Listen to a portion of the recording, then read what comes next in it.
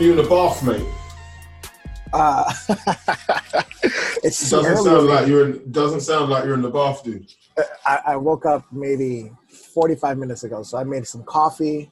I had to set my priorities straight. What was going to be more important? I was like, let me get this day started by having some coffee because I'm going to go do a workout after this. So if I go into the bath, it's going to throw me off a little bit. But then you can't do the podcast if you're not in the bath. All right, so I'll turn on the water. That's the whole point, mate. You're supposed to be in the bath. I'll make that happen. Right. So how long will it take you to get set? Like a minute. Would you say a minute? Yeah, I literally just gotta turn on the water. All right, hold on. But then that can't be on my laptop and to give you better audio. What do you mean, dude? I'm in the bath with my laptop and my microphone, my headphones. You are. My phone. I didn't even hear water splash.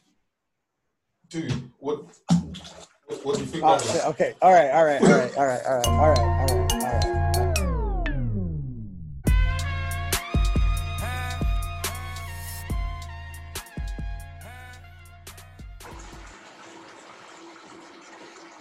He's really in the bath. Yeah, that's why it's called the tub hub.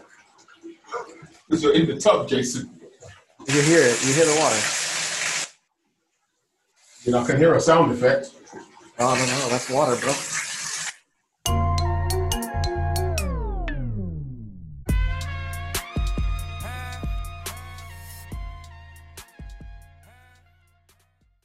Whatever we were doing right now would make like a great intro. Yeah, that sounds like sound effects, bruv. I don't even know if you're really in the bath. Oh, no, I'm in the bath. Welcome to the Tub Hub. I'm going to do that again. That was trash. Good morning, good afternoon, and good evening, everybody. How the hell are you? My name is Corey Wharton Malcolm, a.k.a. Bit Beefy, and you are tuned into whatever episode this is of the Tub Hub. If this is the first time that you're listening to the Tub Hub, you are probably wondering, what is this show about? Well, I'm about to tell you. This show is about exploring the word help in all its forms. Do we ask for help? When do we ask for help? Why do we ask for help? Who do we ask for help? Do people ask us for help? And how does helping make us feel? Obviously, because of what is going on in the world right now, we cannot not talk about racism. We cannot not talk about inequality, about discrimination, about racial bias. We can't not talk about these things. I'm going to tell you who I'm joined by.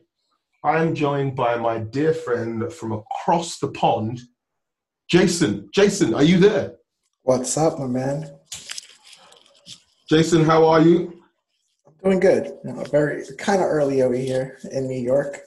So, just turned on this tub. Wasn't expecting to get in it. What do you mean you weren't expecting to get in it? Because you know what? My mentality was, well, I have a workout after this. So I'm going to be too relaxed for this workout now. You know what I mean? So let's see. It's maybe something good. Maybe something would change in my workout habit after this, sitting in a tub for an hour. Maybe I'll perform better. But what led you to believe that a podcast that was supposed to be recorded in a bathtub wouldn't be recorded in a bathtub? Usually the host would be in the bathtub, and then I don't know. I just thought it was. What do you mean? Usually, I honestly, is this something that you know of that has happened before? I'm gonna cut straight to the chase. I thought it was sound effects. Awesome. So, Jason. Yes. I obviously know who you are, dude. But some of our wonderful listeners from around the world may not know who you are. So, Jason, can you tell people who you are, where you are, what you do, and how we know each other? So my name is Jason. I am from New York City. I am a photographer and a runner. And I think, you know what? It was crazy. The other day, I was, you know how your iPhone tells you what you were doing on this month and this year? Yeah. Yeah. So it was telling me that I was in Valencia, and that was the first time that we met 2 years ago. So Valencia World Championships was 2018. 2018. No, that's crazy. But since Valencia, where have we been? We've been to, off the top of my head, obviously New York, Uh-huh. Chicago, I think, Uh-huh. Doha, Uh-huh. Los Angeles, Uh-huh. Ethiopia. Uh-huh. Where else have we gone? Miami. Miami. Oh wow. Yeah, No, bro. that's crazy. And Yeah, all to do with either running or photography. exactly, Or exactly, both combined. exactly. Um, and so what sort of photography do you do? Just so our listeners know, Yeah, for Jason. sure. I'm a sports photographer who concentrates mostly on pro athletics and athletics in general. Yeah. Do you think there's a difference between athletics and running? I believe so, in my opinion, because you need to add like pole vaulting, you need to add like the jumps and all that other stuff. So there's running plus the field events. So And so you shoot the field events as well. exactly, yeah. And how long have you been doing that for? I think this is my 8th year doing Oh, this. wow. Yeah. Uh, And because of COVID-19, has work been interrupted or has work gone on? Work has completely halted. Oh, wow. Yeah, I mean, like I haven't.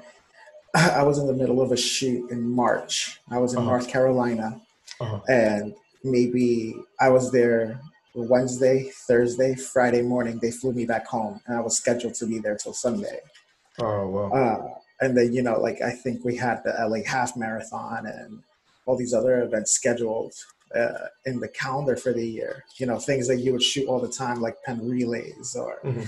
Boston Marathon, the London Marathon. Those were all in the schedule. So that I haven't done anything in the past 100 days.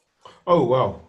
Yeah. And speaking of Penn Relays, that's the first thing we shot together, which was hilarious. Can you explain to people at home who don't know what is Penn Relays? So Penn Relays is the biggest track meet in the East Coast, I would say, because it takes high school, collegiate, and professionals all packed in one weekend.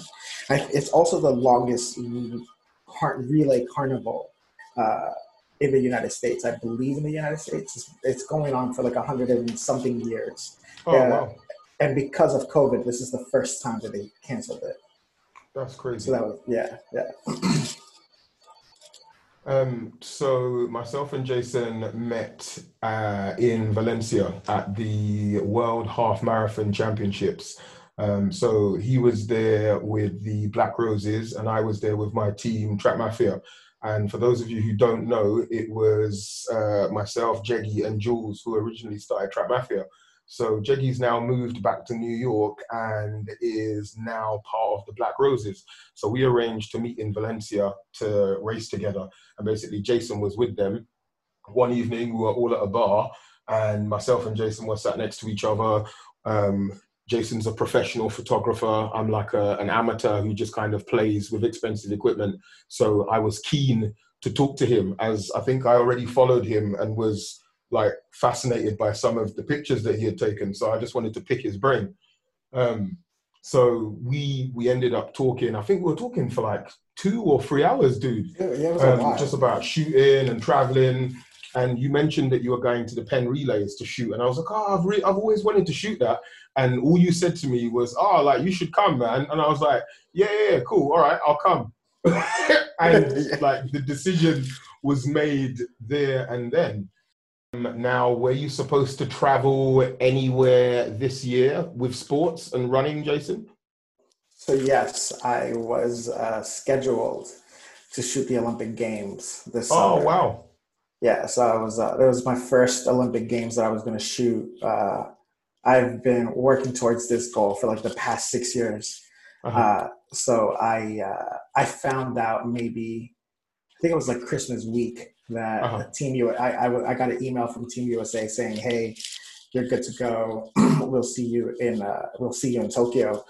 And I was just like, like ecstatic. You know what I mean? Like because I feel like one of the things that I remember from the last Olympics Uh-huh. was that I was watching it at home and I told myself, remember this feeling that you have right now, because I felt like a failure. You know what I mean? Like I felt like Well, why did you feel like a failure? because that was something because shooting the Olympics was such a high on my priority list that Uh-huh. me watching it from home, Uh-huh. I was just like, I felt like a failure. You know what I mean? So I was just like, all right, cool. Like, remember this feeling, bottle this feeling, and just work your behind off for the next Uh-huh. 4 years and do whatever it takes to take away the no. You know what I mean? Yeah, yeah, yeah. And I think, yeah, like it's a lot of things are out of your hand. But when I got that email, I was just like, just ecstatic. So yeah, I was lucky enough to make the cut, and I find out I think 6 months after the cutoff time that I'm Uh-huh. going. So it was Wicked. yeah, yeah. And in the industry that you work in, is there a lot of like guidance, mentorship, a lot of help on offer? No, man, I think that's my biggest. I think that's my You biggest didn't even have to struggle. think about that. Yeah, I mean, I've met people along the way Uh-huh. that guide me, you know what I mean, Uh-huh. or tell me you should do X, Y, and Z. But there's not someone who's like, hey, let's do this, or let's try to do this together, or let's build.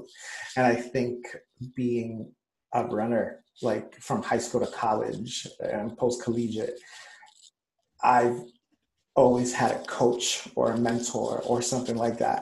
So me running my own business without a mentor or something like that is it's a struggle because I don't know to.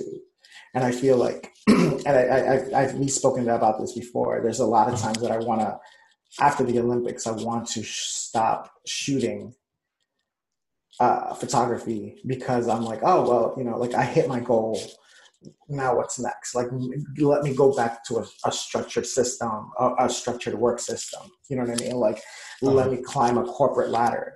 And I think that comes from like, But why do uh, you want to climb a corporate ladder? because I think that there's still checklists that I want to achieve. You know what I mean? Like, I want to do brand marketing, Uh-huh. do that for a couple of years, and then Let's just do that for a couple of years. I love and that. like and then Wicked. and see like what happens after that, like what Uh-huh. opportunities open.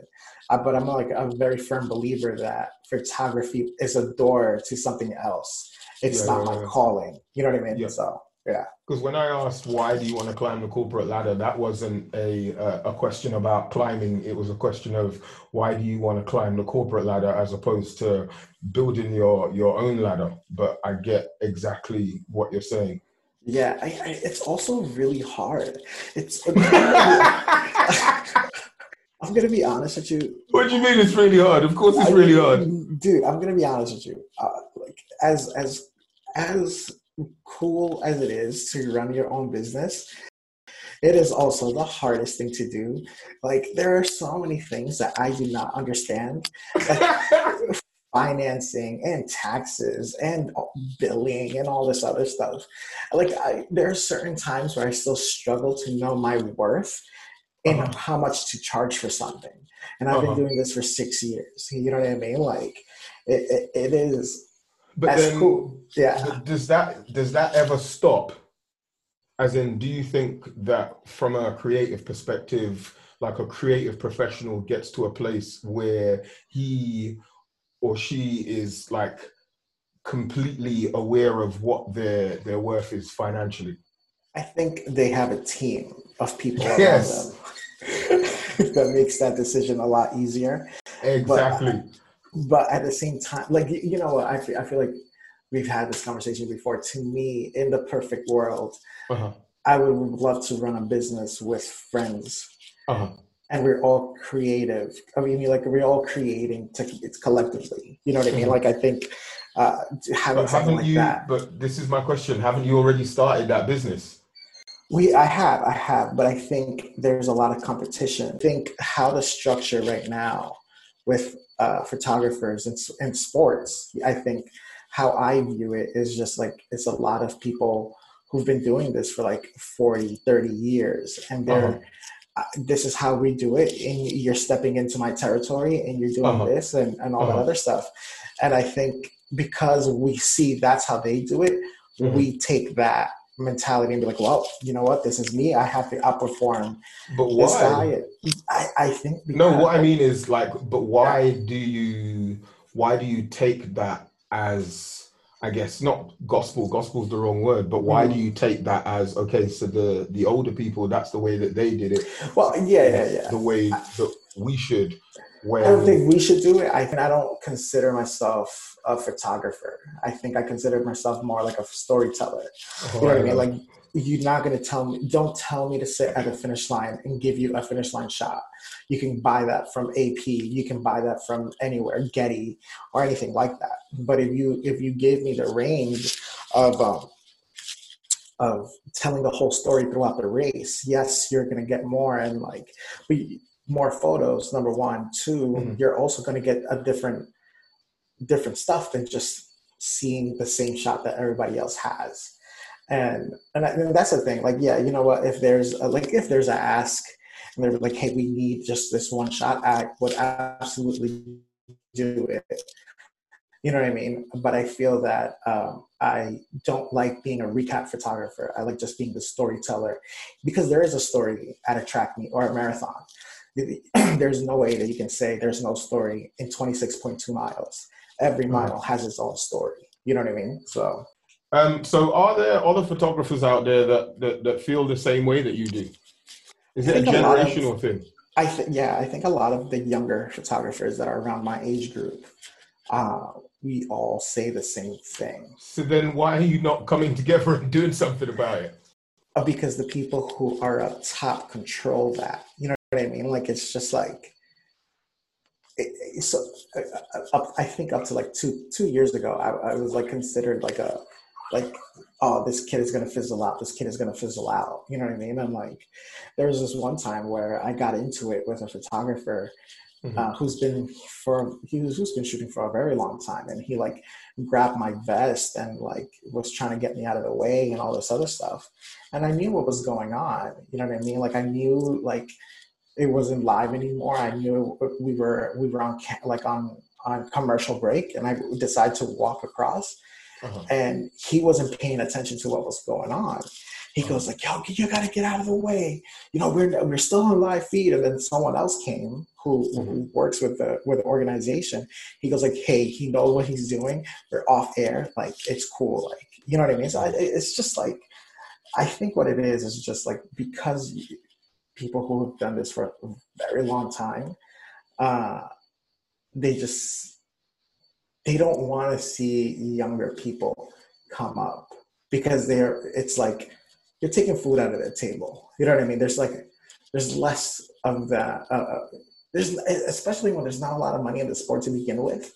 You know what I mean? Any new person that comes in is seen as a threat. Well, to me, for an example, is like, I just want to get my friends together. Yeah.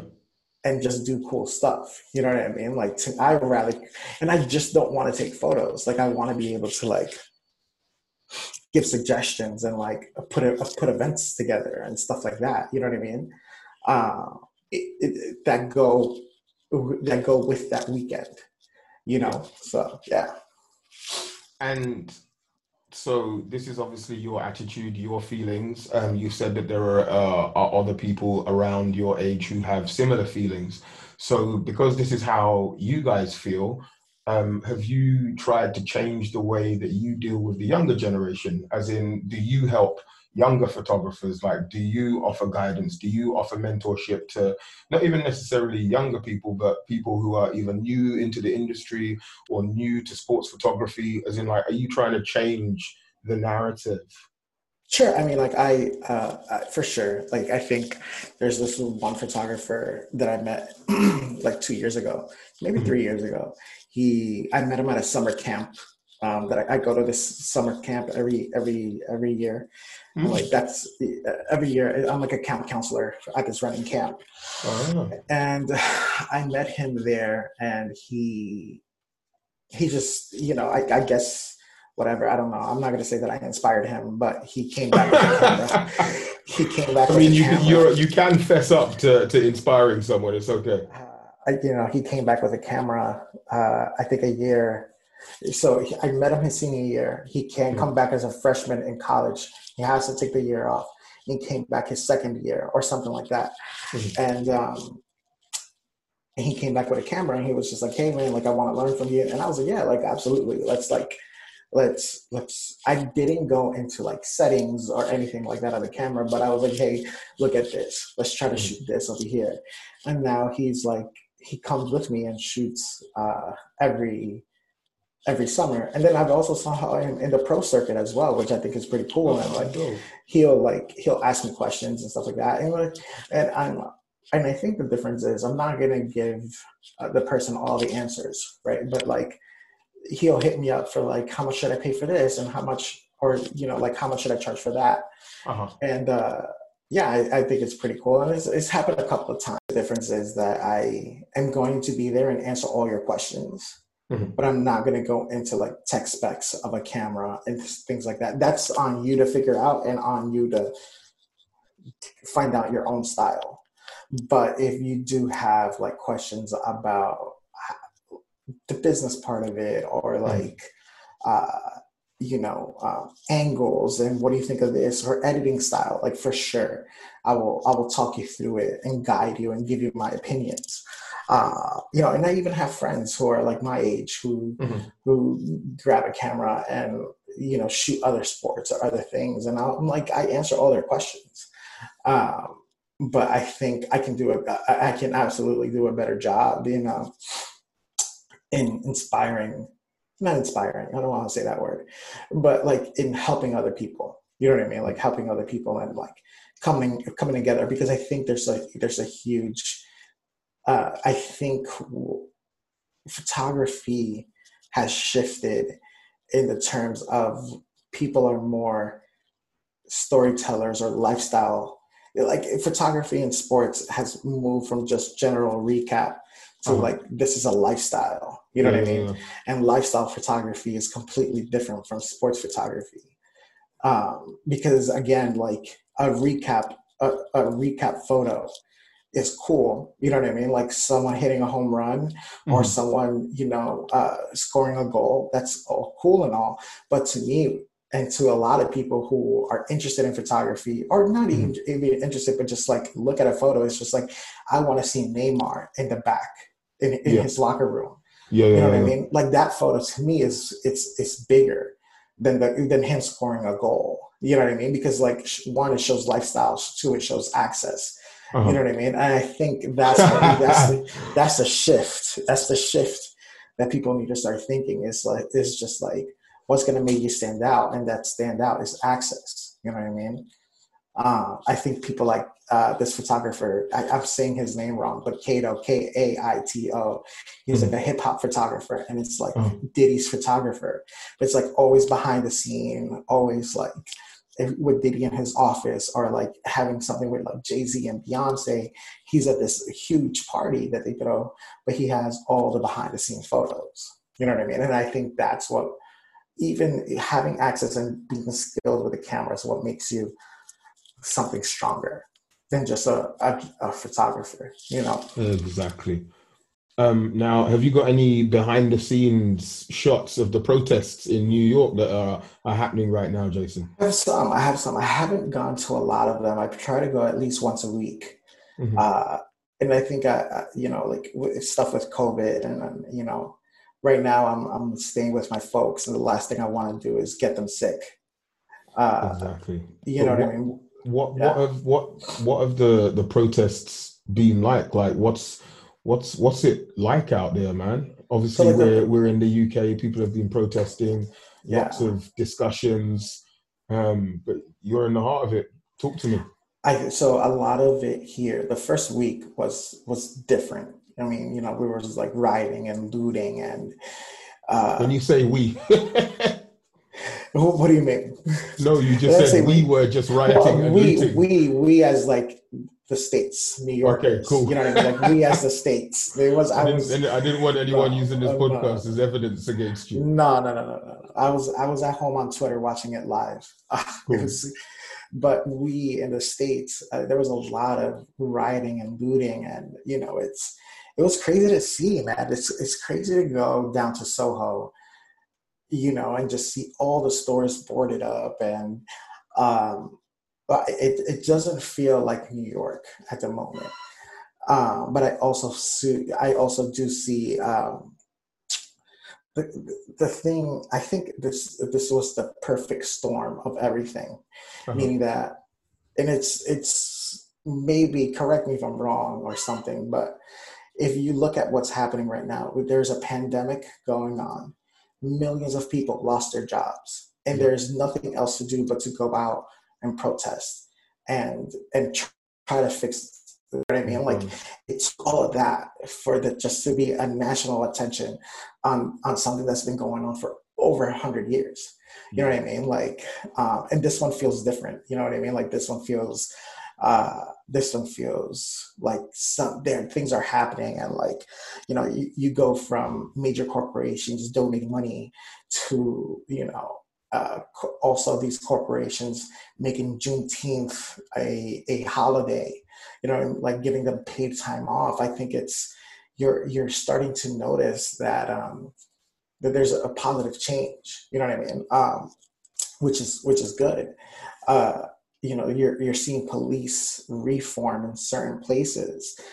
I think there's still a lot. I think the system is completely broke. You know what I mean? Like, I was looking at a chart the other day, and they were saying that the police department in New York City gets billions of dollars, right? And then Mhm. the education system is getting like a couple of 100 million. $1 billion compared to 100 million. And when you look at it and you zoom out, you're just like, yeah, that's still a lot of money. But I think you need to start investing in these kids. You know what I mean? Like, I remember there were certain, when I was a kid growing up, there was programs like summer youth program where instead of being out part of, like, being around the street or doing something, Mhm. New York City was paying me to go and be at a summer camp and babysit kids at 14, and it keeps you out of trouble. Um, So has that stuff stopped, Jason? it's gone down considerably. Like, they've taken funding out of it. Mhm. Um, so you're closing schools. There's a lot of schools that have been closing around me, um, but you're seeing police with riot shields and military grade protection. And I think there's something fundamentally wrong with that. Like, um, someone who's there to protect us shouldn't be protecting us with military gear. You know what I mean? I think it's I just think it's, yeah, I there's a lot of things that I feel are wrong, and I'm a Hispanic guy, and like, I get targeted differently, like, So there's you been, have also experienced discrimination and racism. yeah, man. I mean, like, I've gotten stopped and frisked before in the city, and I because of my skin color, I feel like I've been looked past certain things, and when it comes to like opportunities, I, you know, So when you I say opportunities, are you well, referring work to your opportunities. industry? Absolutely. How can we change stuff? What needs to be done so we don't have to experience that stuff? I just feel that, when you, this is my point of view. If you are a person of color, you're Mhm. not, unless you have, like, again, the thing that I've learned, the past couple of years, Mhm. is that you have to take the no away from people. You have to take away the no. And unless you are like this established company with all this backing, uh, and it's someone who's of color leading it, Mhm. I think they're the ones who are going to get it. which is absolutely great. But I think what happens is that who like me, for an example, who I don't want to have a full company. I don't want to have all these uh, these fireproof systems, right? Because number one, I don't have the resources. Number two, I don't have the guidance. Um, so they don't look at me as an established photographer. You know what I mean? So they will go to the company to someone else, like a peer of mine or someone else who does have this, and they're like, oh well, here you go, have this and do this job because they have that company set up, right? I think not afraid to fail is viewed as an individual and not a company. And I think that's more, maybe it's my fault, maybe it's my marketing, I don't know. But there's plenty of times where things just get tossed to people, tossed. And I'm just like, damn, you know what I mean? Like, so, and I feel like that's also another reason why I want to get out of it. You know what I mean? Like, I want to get out of that, of photography, go into like something with like brand and stuff like that. So you can like kind of change that a little bit too, and give opportunities to people who you respect and you see, and you know what I mean? Like, not just go back to the same people all the time. But go back and like give other people who you admire, you look up to, those opportunities, because they're well qualified. You know what I mean? To do the job. Now it's like, do you have, what's the word I'm looking for? Like not the actual physical insurance, right? But do you have that insurance to back up in case something goes wrong in the photo shoot? I think that's what the issue is. You know what I mean? Like, if something goes, yeah. Sorry. So part of just so I understand, you think that part of the problem is that big brands don't trust up and coming photographers with bigger projects because they aren't established. So essentially it's like another industry where, but then I still don't understand, because you've got an amazing portfolio. Because I was just going to say, you can't get work without a portfolio, but you've got... No, yeah, for sure. But a lot of those things were like being at the right place at the right time. And a lot of that stuff was, friends who are like, yo, we're doing this. I'm not going to get into any more details, but it's just, I wouldn't have had these opportunities if it wasn't for someone else to be there. And now, dude, that's nearly every single opportunity that we've all had. Absolutely. But even with the portfolio, I think I still don't get the jobs that I want. You know what I mean? Like, I still am seen as just an individual photographer. Yeah. You know what I mean? And I think, and again, maybe it's me. Maybe I'm just complaining to complain, or just say this to say this. But maybe it's because I only put running stuff on my Instagram. I don't know. I've tried to change, and I've gone to other sports, and but still there's no there. I don't get a lot of opportunities. I cannot make this. This is not I cannot. If the Olympics... You don't get a lot of opportunities. Did you just say that? To make this a full-time gig? Absolutely not. To just, and that's what I was going to say, to make a full-time living off of this? No, because if that were the case, I wouldn't be working for Apple still. You know what I mean? Like, I've been there for 10 years. Because I cannot make this I haven't figured out how to make this a full-time thing. Have you got an agent? I do not, and that's something that I want to work on. But at the same time, from what I've heard, it's not worth having an agent from other photographers. Because, like, let's say for an example, with me, who are these photographers? Like, these are like photographers who have like over 120, 150,000 followers, who when they signed, because remember how I started photography, I met a lot of these photographers who are now like insta famous. Uh-huh. And because I would learn from them or vice versa.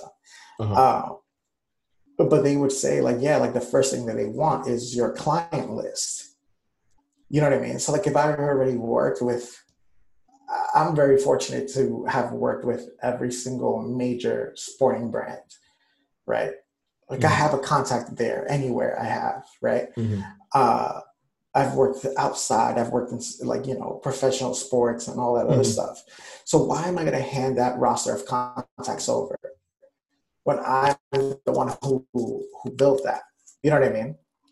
I And I find that think, quite I you find know, that quite interesting. As in, the reason why I say I find it interesting is I I know people who haven't had to do that and get a lot mm, of work as yeah, photographers. yeah, yeah, yeah. Because I mean, when you sign at an agent, it's I guess different agents do different things, but how I thought things worked was this agent or the management firm or the talent agency or whatever it is, they take over management of you, but everything mhm. that you've done before is yours, as in they don't have anything to do with that unless you want them to have something to do with that. Right. And I think, from the people that I've talked to in the past, that's where it gets a little, at least the five people that I've talked to and consulted with, they were just like, hey, you're so far ahead that Mm. you shouldn't need to go that route. Yes. Listen You know to what what I you mean? said. Listen to you just said the sentence. Because you are so far ahead, you shouldn't have to. But Yeah. what I'm saying is they said to you that at the point wherever you were, you shouldn't have had to, but you've now come to a place whereby you believe you've hit your own ceiling. So if you want to progress, the next natural step is to either get an agent or, as you have said, diversify your workings. So Mhm. you're gonna jump out of photography, because Yeah. I'm definitely a believer in like not one thing suits everybody. As in, like, there For are sure. people who have like shot to world domination without, not without any help, but they haven't had an agent per se, or representation. And then there are people who, like, from the beginning have had representation. There are people who, like, halfway through their journey, they take representation. And that's why I asked, like, who are these people that you've spoken to? As lots of people that I've spoken to, I've kind of had a mixed bag of like reports or reviews. Like, yes, there are sharks like that you are speaking of, and then there are other people who are completely honest. I guess it's exactly the same as life. Like, you get some nice people and you get Yeah. some unnice people. I guess it's more for us as individuals to sift through the not so nice people and find the nice ones. For But it sure. sounds to me like your heart is set and you'll be leaving the photography world and heading. I mean, you're still there? Yeah, yeah, yeah, I'm here, dude. Yeah. I think, I think also, being having an athletic mindset, you set a An goal. athletic mindset, this guy. You set a goal, right? And you only work towards this one goal, and once you accomplish it, like, now what else? You know what I mean? And maybe when I actually shoot the Olympics, Mm-hmm. something pops up, and Yeah. something else goes. But my heart is set on trying something new, and working for a brand, Uh-huh. in their brand marketing department. Like, that's something that I've been interested in for so many years. Mm-hmm. Once I started working with companies, Mm-hmm. um, just to understand that side of it, I think it makes you a greater asset, to anyone, if you understand the photographic on the floor, on the ground floor, kind of. And then if you understand the brand side of it, where it's like from above, if you understand both of them, I think it just makes you a greater asset to anyone. Wicked. You're not wrong, mate. You are not wrong. So let's just say you shoot the Olympics, Yes. you leave photography, you go and work at Brand, you work at Brand for a couple of years. What's your end goal? I mean, I think I've always said this. I've always, I want to come back to photography for sure, but I want to do Mhm.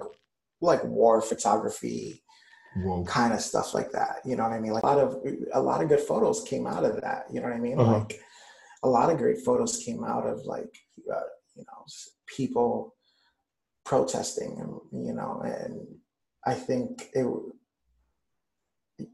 some of the most impactful photos were the ones that were like where you see an entire building burning. And I think it's just like you see it and you're just like, but why? And then when you step back and you understand what's going on, and you're just like, well damn. You know what I mean? Like Yeah. there are certain photos out there right now that are just like the what's the word I'm looking for? The photos that make this change. Like when you look back in history, these are the photos that you're going to look at and be like, damn, like that's Yep. what happened. Yep. And Yep. that's what Yep. it takes. And I think that's what I meant by it. You know what I mean? Like Yep. that's what I mean that, this is by being out there, you're capturing this history. And like if it made an impact right now, and this, I think those are the pictures that are going to make it into the history books. And a lot of them came from New York. A lot of them came from Minneapolis. Mhm. Uh, and I think, yeah, it's just a very, very interesting time. I think, like even yesterday, the photos that came out for that I saw for Juneteenth, like Mhm. some like shutting down all of Brooklyn Bridge. It's something that's been happening almost on a weekly basis, but Yeah. they just look they're just people who are so good at it right now, telling these stories uh, that they're just doing a phenomenal job. You know what I mean? Like why? Yeah, like it's crazy to me how great these photos are coming out. So you're a photographer Yeah. and you want to capture this. Mm-hmm. So why aren't you capturing this? Because last time I went out to capture this, I Mhm. was arrested. Well, I wasn't arrested, but I got put in cuffs. Oh wow. That's So no fun. when uh, when there was a case with Eric Gardner, Uh-huh. I would come out and protest, take photos of it, and all that other stuff. And I was just it's a scary feeling, man. Getting for those 45 minutes, I got cuffed. It was a scary feeling because And the did they treat first you okay? I mean, they let me go. I wouldn't say they treated me. I'm So not they gonna say didn't that. treat you very well, I'm not Jason. gonna say that they treated me, like checking into a hotel or anything like that. But it wasn't pleasant. And like you get scared, man. Like being in cuffs for 45 minutes. The first thing you'd say, your first thing that goes through your mind is like, how the hell am I gonna explain this to my mom? Oh You know what wow. I mean? Like that Yeah. is the first thing that goes. And I got scared because I'm just like, how do I tell this to my mom? You know what I mean? Like, So and you what do you just, think your mum would say? my mom was she'll just let me have it. She'll rip me a new one.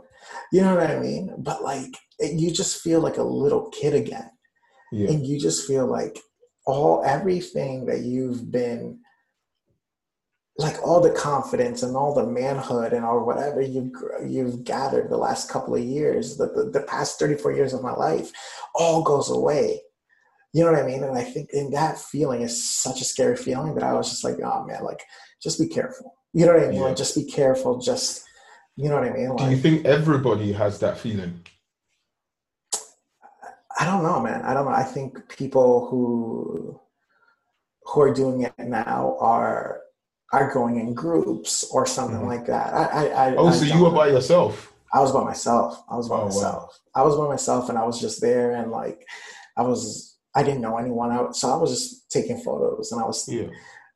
so then and Now, then is yeah. it fair, do you think, that I guess you can be put in handcuffs for doing what you were doing? I mean, no, I don't think it was fair. I don't think I deserved it. I don't think the people who were next to me deserved it. I don't remember exactly what the thing was, but you know, I just remember me, and I was just like, "Look, I'm just taking photos." And he took my camera and started looking through the photos, and then I think it was like 30 minutes later, he just cut me and he goes like, "Yo, get out of here." You Oh know what I wow, mean? and that was it. That was it. But like, there was a thing. Like, I don't have a record. You know what I mean? Like, there is no record. I have my record is And clean. is there supposed to be a record of whatever that was? As in, I have no idea, but are you supposed to get a piece of paper No, no, no, or no, no. Because they didn't book you. But that's what I'm okay, saying. Like, I guess once they ran who my name and all that other stuff, I have no record. I have a clean record. okay, So then I was just like, "Yo, man, I'm just over here taking photos." uh-huh, So as they went through the camera and everything, and after 30 minutes later they let you go, but it was 30. It shouldn't have taken that long. You know what I yeah, mean? Like, I shouldn't be in a sidewalk for 30 minutes. You know what I mean? And then, a little later that same evening, I we we go down to Wall Street, hmm, and again taking photos, and then there's some guy coming out of Wall Street, so some building in Wall Street, saying like, pointing at me, and the pictures on Facebook, pointing at me and saying, "Yo, I'll buy you and everybody else around here. Get the fuck out of my block, or get out of here," or something like that. I don't what? know. Yeah, man. So it was just like, for something like that to happen, that first time, I got very like, "Whoa, this is way too much." You know what I mean? With now this protest, yes, there's thousands upon thousands of people protesting together, but you just never know what could happen. You know what I mean? Yeah, Like, uh, so I mean, I've like I said, I've gone out, but I've kept my camera behind, and I turned off my cell phone signal, and like, you take you just precautions. yeah, yeah, yeah. I don't want to go out there and like, I think when I go out and protest, I want to do it because I want to be in the moment. You Yep, know what yeah, I yeah, mean? yeah, I yeah, I get don't what you mean. want to. I don't want to be distracted by taking photos. And I Cool. think, and it comes back to like, I think we've had this conversation, like, shooting a Penn Relays, or shooting an Olympic trials, or shooting a London Marathon. I don't know what's happening. I don't know what's going on because I'm too busy trying to take a photo. So I Yeah. don't enjoy the moment. But there are certain times where I was just like, like there was this one, I went to this one protest where it was like a little white girl. She was like 6, 7, 8 years old, and Mhm. she was the one who was asking questions like, "How do I start a protest?" You know what I mean? Like, if she was there with her sign and her mask, and yeah, and I think that was dope. You know what I mean? I thought that was something really, really cool, and I took out my phone and I started recording it. But I thought that was something that, like, again, is a generational change. Like, Yeah. and I think those are the moments that you kind of want to be able to tell your kids. You know what I mean? I think that there are enough photos and pictures out there by people who are much better than me, doing a Ah. much better job telling this story, and that I can be like, "Yo, that was my boy." You know what I mean? Like, yeah, my boy took this photo. Um, So I you've think, been having like a lot of talks over here, and I'm sure people are having these talks everywhere in the world, that there's more than one way to march. As in, some people march, some people march with their photography, some people march with with who they're talking to. Some people, like, everyone is doing their own bit in their own way, right. and I think that what you're doing is dope as well, bro. Yeah, I But mean, yeah, yeah. how does it make you feel? How does I helping? I think, I think I stay one of the I think I stay in my lane with certain things. Like, I know, uh when the protest was in New York City with coffee and all the run crews, for sure I brought my camera out. You know, I think that was my way. If Jason, I could, the listeners don't know who Coffee is, and they don't oh and they yeah, yeah. don't know So so what the run was. So who's Coffee and what so was the run? so right, coffee was a is a he's a one of the he's a runner out here in New York. He has his crew, and he basically called on all the What's the runners. name of his crew? And what's for people who don't know, like who's Coffee, and like what's the name of the crew, and like what happened? Yeah, so like Coffee is a New York City runner. He's one of our pacers and all that stuff, and he has a run crew called Define New York Run Club. Uh-huh. Uh, and what he did was basically through his relationships that he's built throughout the years here in New York City, he basically called on all the crews to come together, and it was a dope thing because it wasn't brand affiliated. So whoever you ran with, it doesn't matter. Just come out and run in solidarity on a movement. And I thought it was a special day. You know, like one of the things that having someone like the Parks Commissioner, who's also a runner, be a part of this conversation and hear him talk and say something like. You and me, we all have to check our culture when we go into work. And he's tired of it. You know what I mean? Like we can't be Yeah. ourselves. I thought that was so impactful. You know what I mean? So, someone like, Power is he's OG bridge runner. You know, like his energy is always top high. Like, and having him and having someone like Dao Yi, who's part of Old Man Run Club, he said something else where like he put the protests in correlation to marathon training, and he said something down towards the lines of like, even that this is a marathon, this whatever we're working on is it's whatever's happening in the process, this is a marathon. And you need to have active recovery days, and as those active recovery days happen, you still need to work on this. You still need to do some kind of change, or you still need to educate yourself or do something, because if you stop, everything that you've been doing this whole time just falls apart. Yep.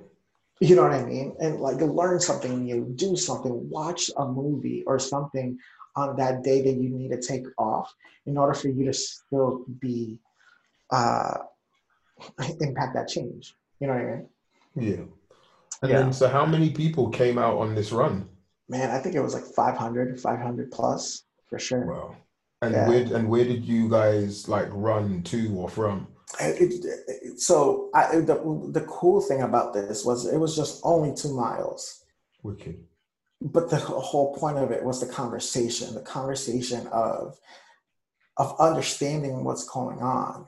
You know what I mean? It's I feel that a lot of people know what's happening, but when you start telling stories, Mm-hmm. uh, that someone that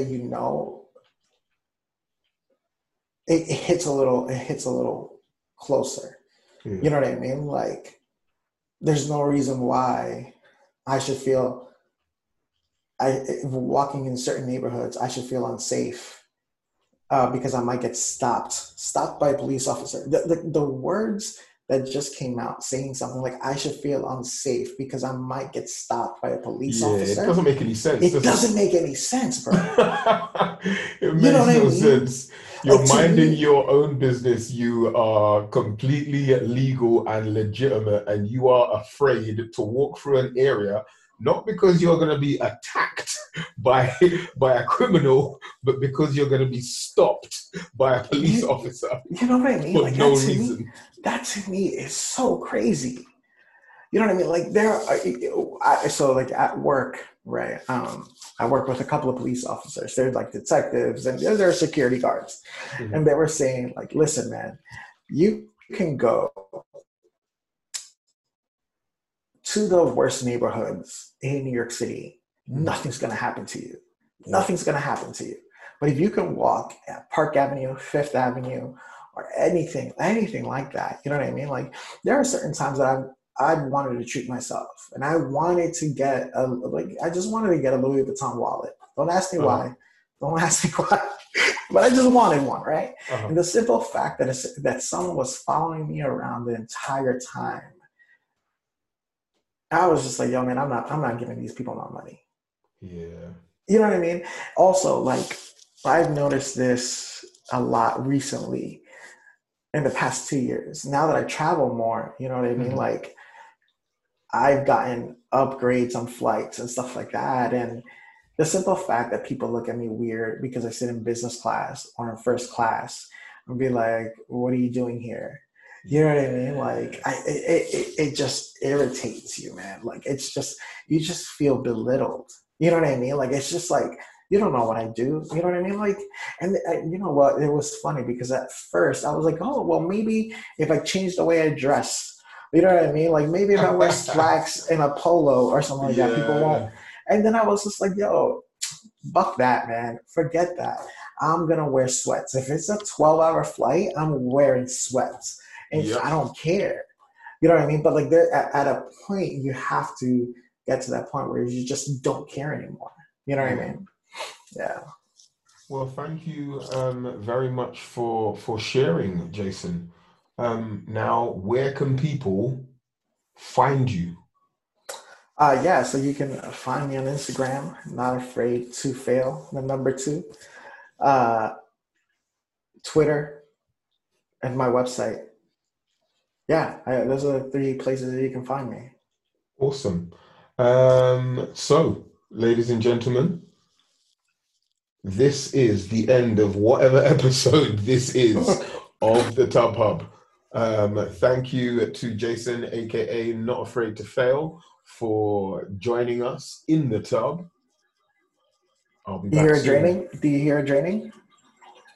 I'll be back soon for final thoughts.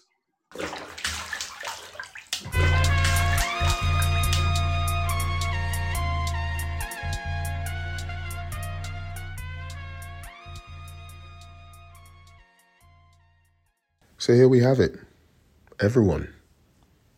That is the end of this week's episode of the Tub Hub. And this is Final Thoughts.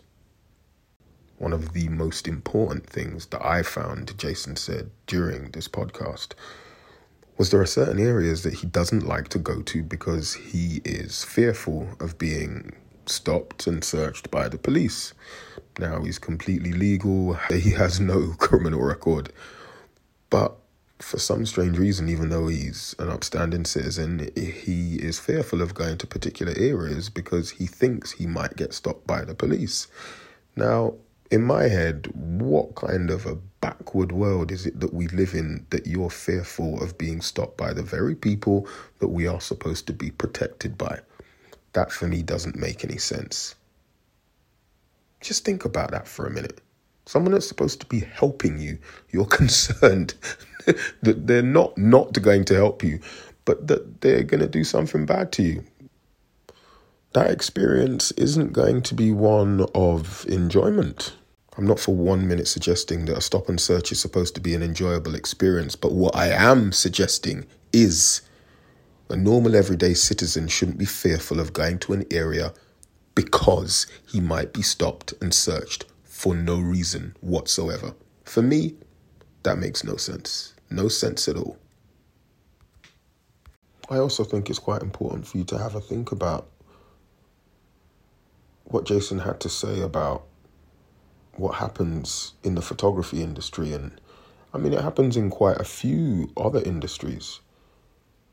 And that is the older generation making space for the younger generation to come through. Now, as Jason said, some might view it as younger people coming and taking the food from their tables.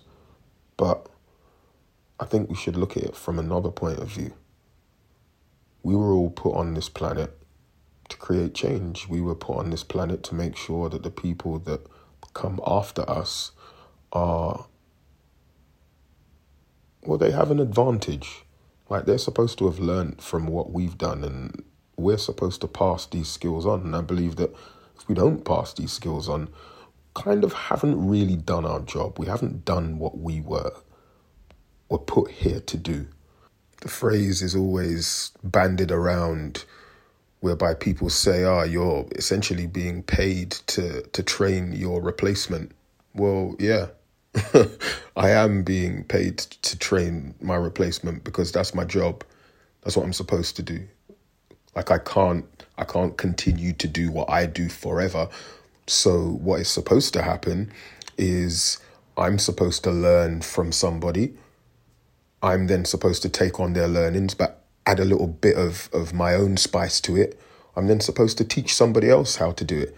And they're supposed to take a little bit of me and take a little bit of history, because that's what we all are. We're all like little iterations of something that has come before us. And that's what I think many of us don't seem to like understand. Like, you can't do what you do forever. At some point and stage, you will die. And when you die, what's left? What have you left? What is your legacy? What stories have you told? Who have you helped out? Because, I mean, don't get me wrong, it's great to have everything, but if you've got no one to share everything with, what exactly are you doing? Final thoughts.